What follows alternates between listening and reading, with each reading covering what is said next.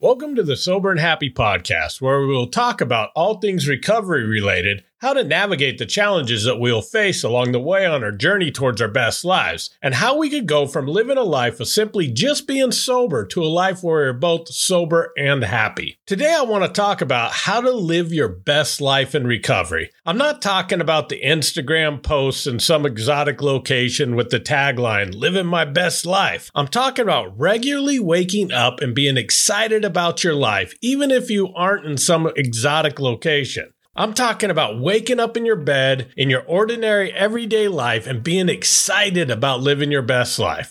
Today, I will give you some tips on how I was able to discover my best life and how I'm able to live it daily. So buckle up. This is going to be a great episode.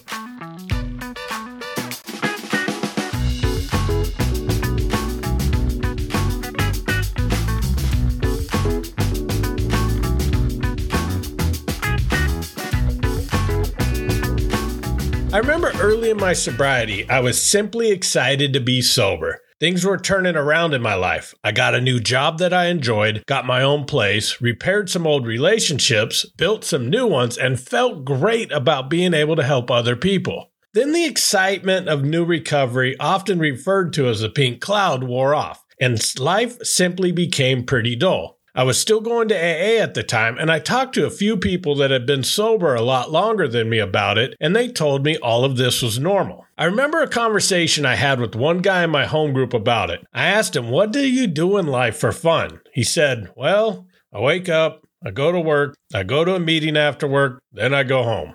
I asked him if he enjoyed his life and if it made it happy. He looked at me and said, "It's kind of boring, but it keeps me sober." The idea of living an entire life dedicated solely to just being sober did not appeal to me anymore. The more people I talked to, the more I realized this was common, and I knew that I wanted something different, but I had no idea how to go from the post-pink cloud stage to a life that still felt like that every day. I didn't want to accept that I couldn't be as excited in my normal life as I was when I first got sober. I didn't get much support or advice with the recovery circle I had at that point in my life, so I set off to learn on my own. I did many things wrong along the way, but I eventually found something that worked for me that I'll share with you today. The first thing to do is to understand what living your best life looks like, and I really want to emphasize that this is your best life, the one that makes you proud and excited to live. This was probably the biggest mistake I made in the process. When I was in rehab, I had to make 1, 5, and 10-year goals. I was barely sober and had not lived any sustained portion of my adult life sober, so I honestly did not know what kind of life I wanted to live. So I just listed off all the things that I thought normal, successful people would accomplish in those things. So when I set out on my journey to discover a life I loved, instead of spending time really exploring that type of life I would enjoy, I dug through some boxes, found those goals from rehab, and simply started checking off boxes. In retrospect, I realized I was just looking for that I have arrived moment. I thought with every accomplishment I achieved, I would wake up the next morning and suddenly wake up to a life that I loved. Not only did I not feel that way, but by not feeling that lasting sense of accomplishment, I actually felt worse with each box I checked. Then one day it hit me. I wasn't living my life. I bought a house in a place I didn't like. I was at a job that left me feeling unfulfilled. And despite accomplishing most of those goals on my list from rehab by the time I was 3 years sober, I realized I was living the life that I was trying to avoid. I woke up, I went to work, I went to a meeting, then I went home. That is when I finally realized I wasn't living a life for myself, and this was the first step necessary for this process. So whether you're brand new in sobriety or like I was, several years sober and your life seems unfulfilling, I would take time to really examine the type of life you would love living. And if you're saying to yourself right now, "I have no idea what I want in life," that is okay too. Start trying new things and expanding your horizons, and you will find it too. Here's the great thing. You could change your mind down the road when you have a different insight. It's like climbing a mountain. Once you get to the top, you might find that you don't want to stay on that mountain. However, you have a view of so many things you would have never noticed if you didn't climb that first mountain. The worst thing you could do is stay idle in a life that doesn't bring you joy and happiness. So even if you don't know what that life is, all that matters is that you're looking for it. Once you have an idea of your best life or the first steps towards discovering it, you must set goals. Casually wandering around hoping to discover it would be like getting in a car and driving to the other side of the country without a map, hoping you land in your destination city. When setting goals, I had found there are some specifics that help set me up for better success at achieving them. The first is that the goal must be specific, measurable, and time-based. Let's say you want to go into a new career that requires some education. Going back to school is a goal that is set on a general statement. When we set a goal like this, we often think about it sometimes, maybe even research it a little, but often we get stuck at the point of, I'm going to go back to school someday. To make it more likely that we will start working towards that goal, we'd instead say something like, I'm going to enroll in the fall semester to begin my education towards getting my bachelor's degree in psychology. And once I make a goal, I find it helpful to write it out and at least tell one other person my goal. This adds a level of accountability that helps keep me on track.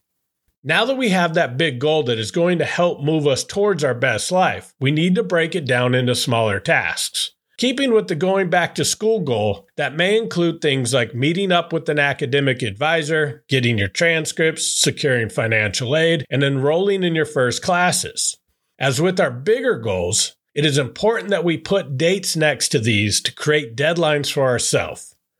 Whatever your goals are, I encourage you to think big. Our big dreams may seem too big at first, but once broken down into smaller, achievable tasks, once you start achieving some of those smaller tasks, you will get the momentum necessary to achieve things you never thought possible. One thing I learned along the process is accomplishing goals is amazing, but adding positive things into our life by itself does not always equal sustained happiness. Too often when we seek happiness, we try to keep adding things onto our lives, when the reason we might not be achieving it is because we actually first need to remove things that are blocking us. If you listen to my episode about New Year's resolutions, I'm currently on a journey to lose weight and get healthier. If I tried to do this by just going to the gym every day, I might see some results, but I'll never accomplish my goals unless I also removed many of my bad eating habits. And eventually, if I didn't do that without seeing much results, I would get frustrated and stop going to the gym.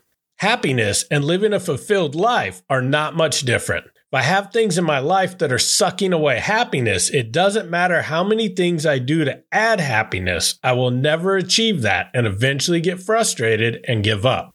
Most of these things fall into categories of people, places, and things. In the case of my story, when I realized I was not living a life that fulfilled me, it was definitely all of the above.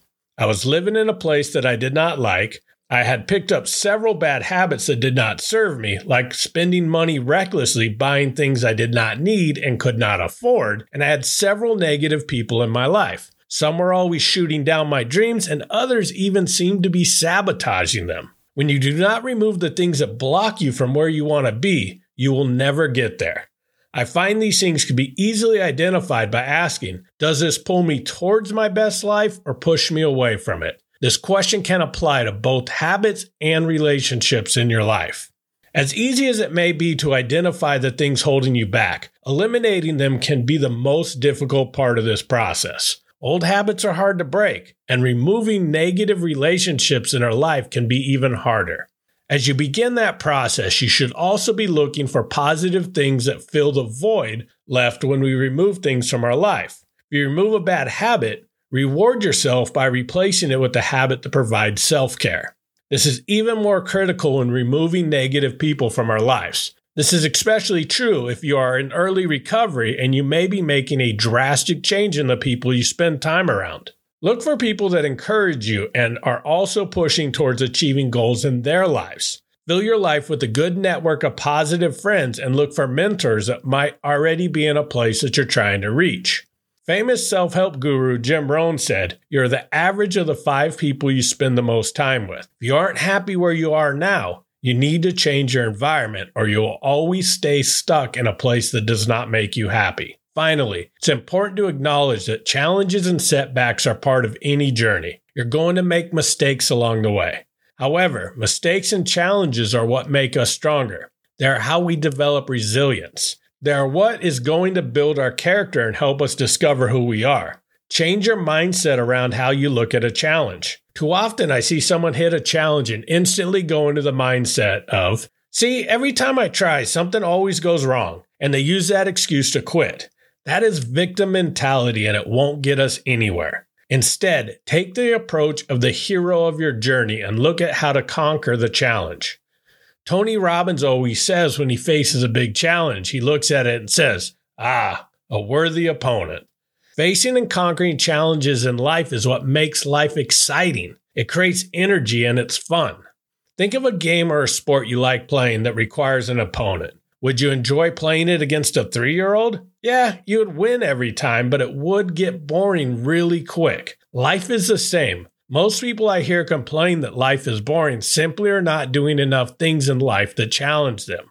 The beauty of all of this is as you explore the journey to finding your best life, you are going to discover the biggest key to a happy life, which is finding your purpose. When I first was brainstorming for this topic, I had finding purpose as one of the tips for living your best life. But as I reflected on my journey, I found that purpose was only found through the process of chasing my dreams. It wasn't something that I could identify and create goals to achieve. It was only found during the process of striving to be something more, pushing towards the life I want, pushing through difficult times, not giving up when I faced huge challenges, and mostly waking up in my bed on a perfectly ordinary day and being excited about my life.